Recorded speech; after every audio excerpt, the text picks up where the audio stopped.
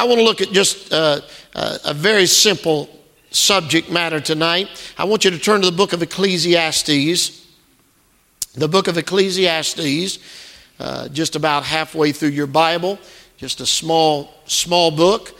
But while you're turning there, I know it takes a little longer maybe to find it. It's not a book that you hear preached from very often. It's one of the 4 books of wisdom in the Bible. And I want to look at just a few things out of this. I really encourage you to read the entire chapter.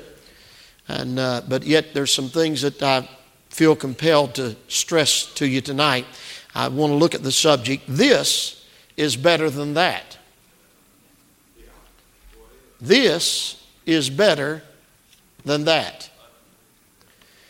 While you're finding I'm going to focus in on 4 key verses here in a minute, but while you're finding that chapter, the 4th chapter of Ecclesiastes, Ecclesiastes is so different from the book of Proverbs. And that's the 2 main books of wisdom that we focus in on. But it is so different because Proverbs is written really, the wisdom is presented with positive statements. It's not a lengthy exhortation, and it doesn't really tie to other verses. Some of the verses stand alone, and a single verse is just a positive statement of wisdom. But when you get to Ecclesiastes, it is not written like Proverbs, which is positive statements. Ecclesiastes is written out of negative experiences, because life is filled both with positive and negative. Now, I know that if you study these books out, you'll hear a dozen different analogies as to when these were written. I'm just going to tell you what I believe. You're entitled to disagree if you want, but I believe this book was written by Solomon, and I believe it was written after Proverbs. I think the Song of Solomon was probably written in his youth. Proverbs was probably written in his middle age. And chronologically, from Jewish history, he wrote these words in Ecclesiastes probably 2 years before he died. So he's at the end of life when he's writing these words. Do you know that you look at things differently as you go through stages of your life? But what really makes this book, to me, it's one of the more difficult books in the Bible to understand, because God allows the penman that he used to write not only the words that was from his mouth, but he allowed them to put their thoughts to pen and paper as well. And with that, you get sometimes the word of the Lord speaking, and sometimes you get how someone is interpreting life. Now, the reason that a lot of folks will disagree with why I mentioned that this is the last of his writings is because I believe that this particular book was written by a man, Solomon, who knew the Lord, loved the Lord, but turned from the Lord. And you can say, why, preacher, you can't prove that he turned from the Lord. Oh, with all of the strange women that he loved and the immorality that he was involved in, he definitely turned from the Lord at the end of his life. So really, these are the words of a man that has been close to God, has experienced the hand of God, and has now let the influence of the lust of his flesh pull him away from God, and he starts looking at the situations of life. And when you get to a place that you no longer look at life through spiritual eyeglasses, and you start looking at it, combining the Word of God with your personal experiences, you can get very confused. And he makes some statements here. Anytime I study a passage in the Bible, the first thing that I look for the key to that passage. Every passage has a key. Usually it's found in a particular word or a particular phrase. And the key is what unlocks the understanding of that portion of Scripture. Sometimes you find the key at the front door, the very first verse. Sometimes you find it at the back door, the very last verse. Sometimes it's hidden on a shelf amongst the verses. And really, when you look at it, it doesn't take you long to figure out what the key is to this chapter. Let's look at the key. And when I read these verses to you, I ask you to join with me and ask yourself this question. What phrase seems to appear in all of these verses? And I think you'll find the key. It'll jump out at you. Verse 3. Yea, better is he than both they which hath not yet been, who hath not seen the evil work that is done under the sun. Verse 6. Better is an handful with quietness than both the hands full with travail and vexation of spirit. Look in verse 9. Two are better than one, because they have a good reward for their labor. Verse 13. Better is a poor and a wise child than an old and foolish king who will no more be admonished. Did you see it? Better. Better. And you'll find out that each one of those four, he puts them into a category where there are two scenarios. And he asks himself the question, which one is better? And you'll find out that in each one of those, he winds up saying, this is better than that. It's just like you in your life. When you're saved and everything comes against you and you feel like that the enemy is winning out some way, all you have to do is look back to what you were before Christ.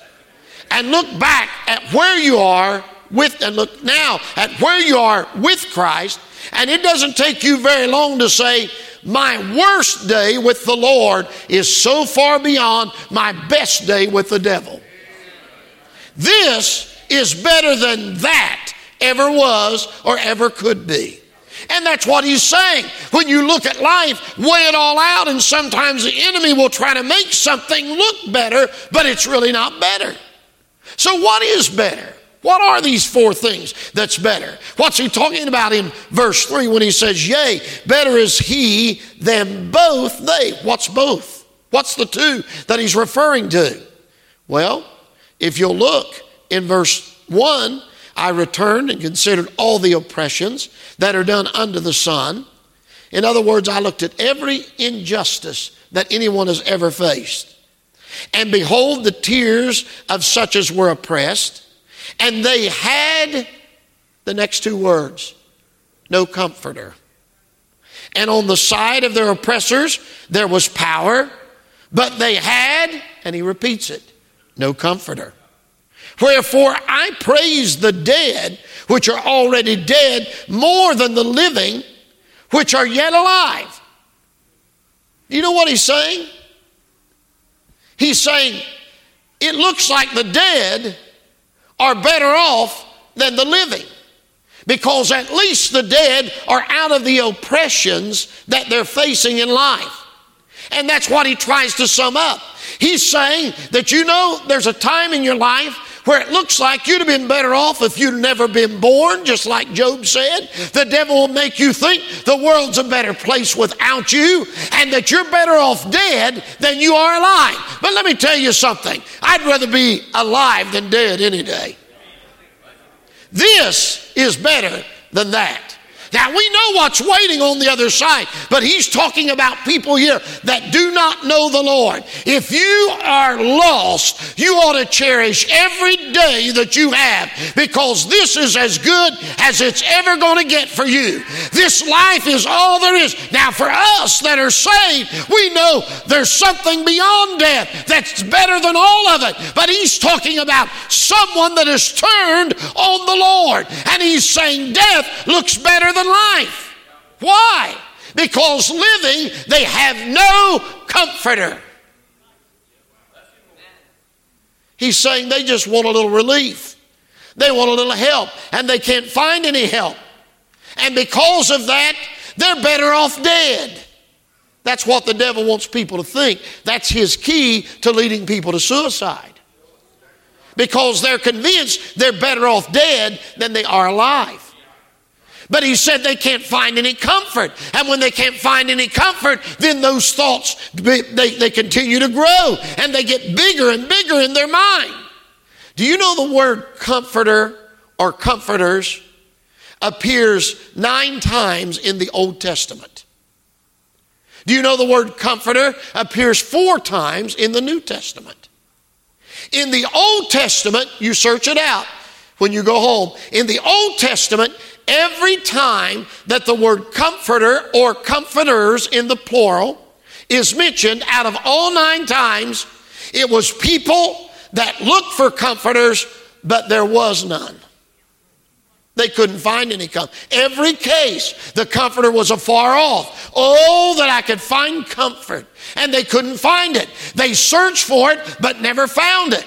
But in the New Testament, on all 4 occasions, the Comforter will come. The Comforter has come. He will not leave you comfortless. He's saying in the New Testament, we found what they were looking for in the Old Testament. You may say, preacher, I'm in life and facing all of these things. Why is it better for me as a Christian facing all of this? Why is it better for me to press on? Because you can lean on the Comforter. God says you're not going through it alone. He's with you every step of the way.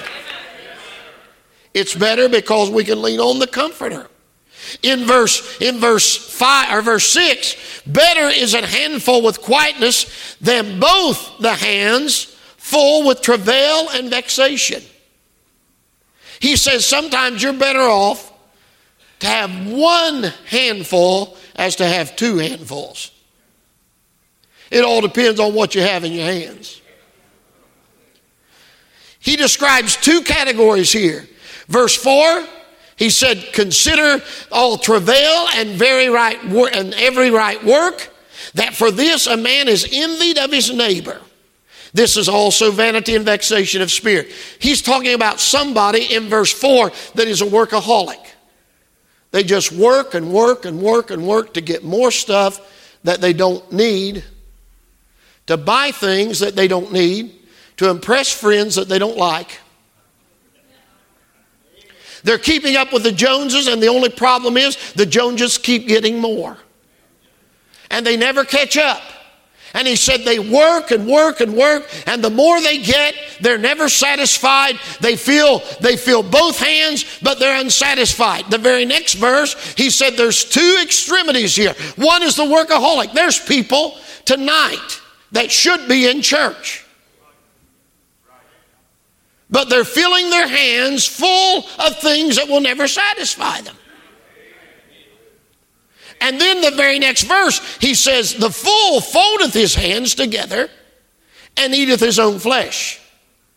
He's saying there's those that work to get more. They fill both hands up, and then there's those that won't turn their hand over. They're so stinking lazy.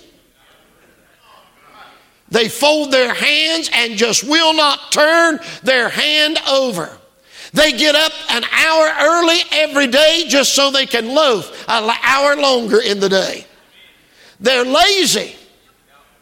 And I'm telling you, the end result, the thing that will hinder the end time church more than anything else is professing Christians that are lazy.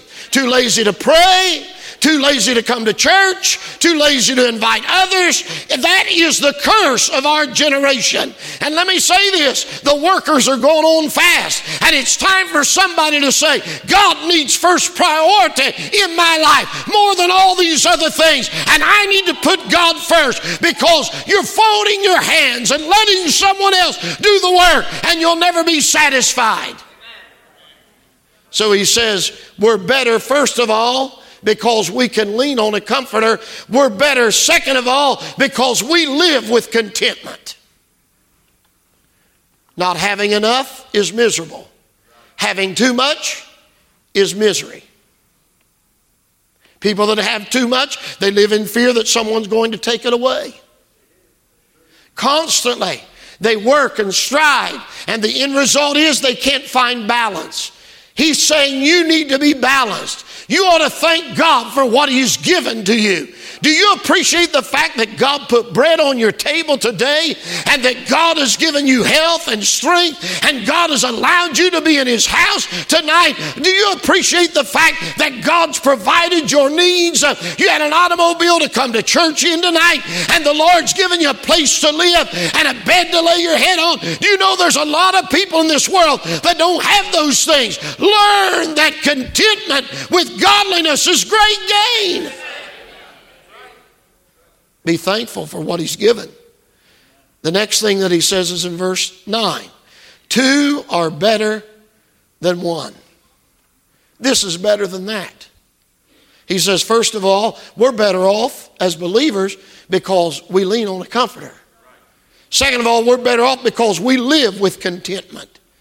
Thirdly, we're better off because we labor with a companion. Now, this is not just talking about marriage per se. Don't miss that. He's talking about something greater than marriage. He's talking about relationships. No person can be satisfied if they live for themselves and to themselves. 2 are better than 1. And then you put the Lord with the 2. And I'm not discrediting the fact that it's part of marriage. Yes, that's part of it. But he's saying relationships are better than riches. A person that has a true friend.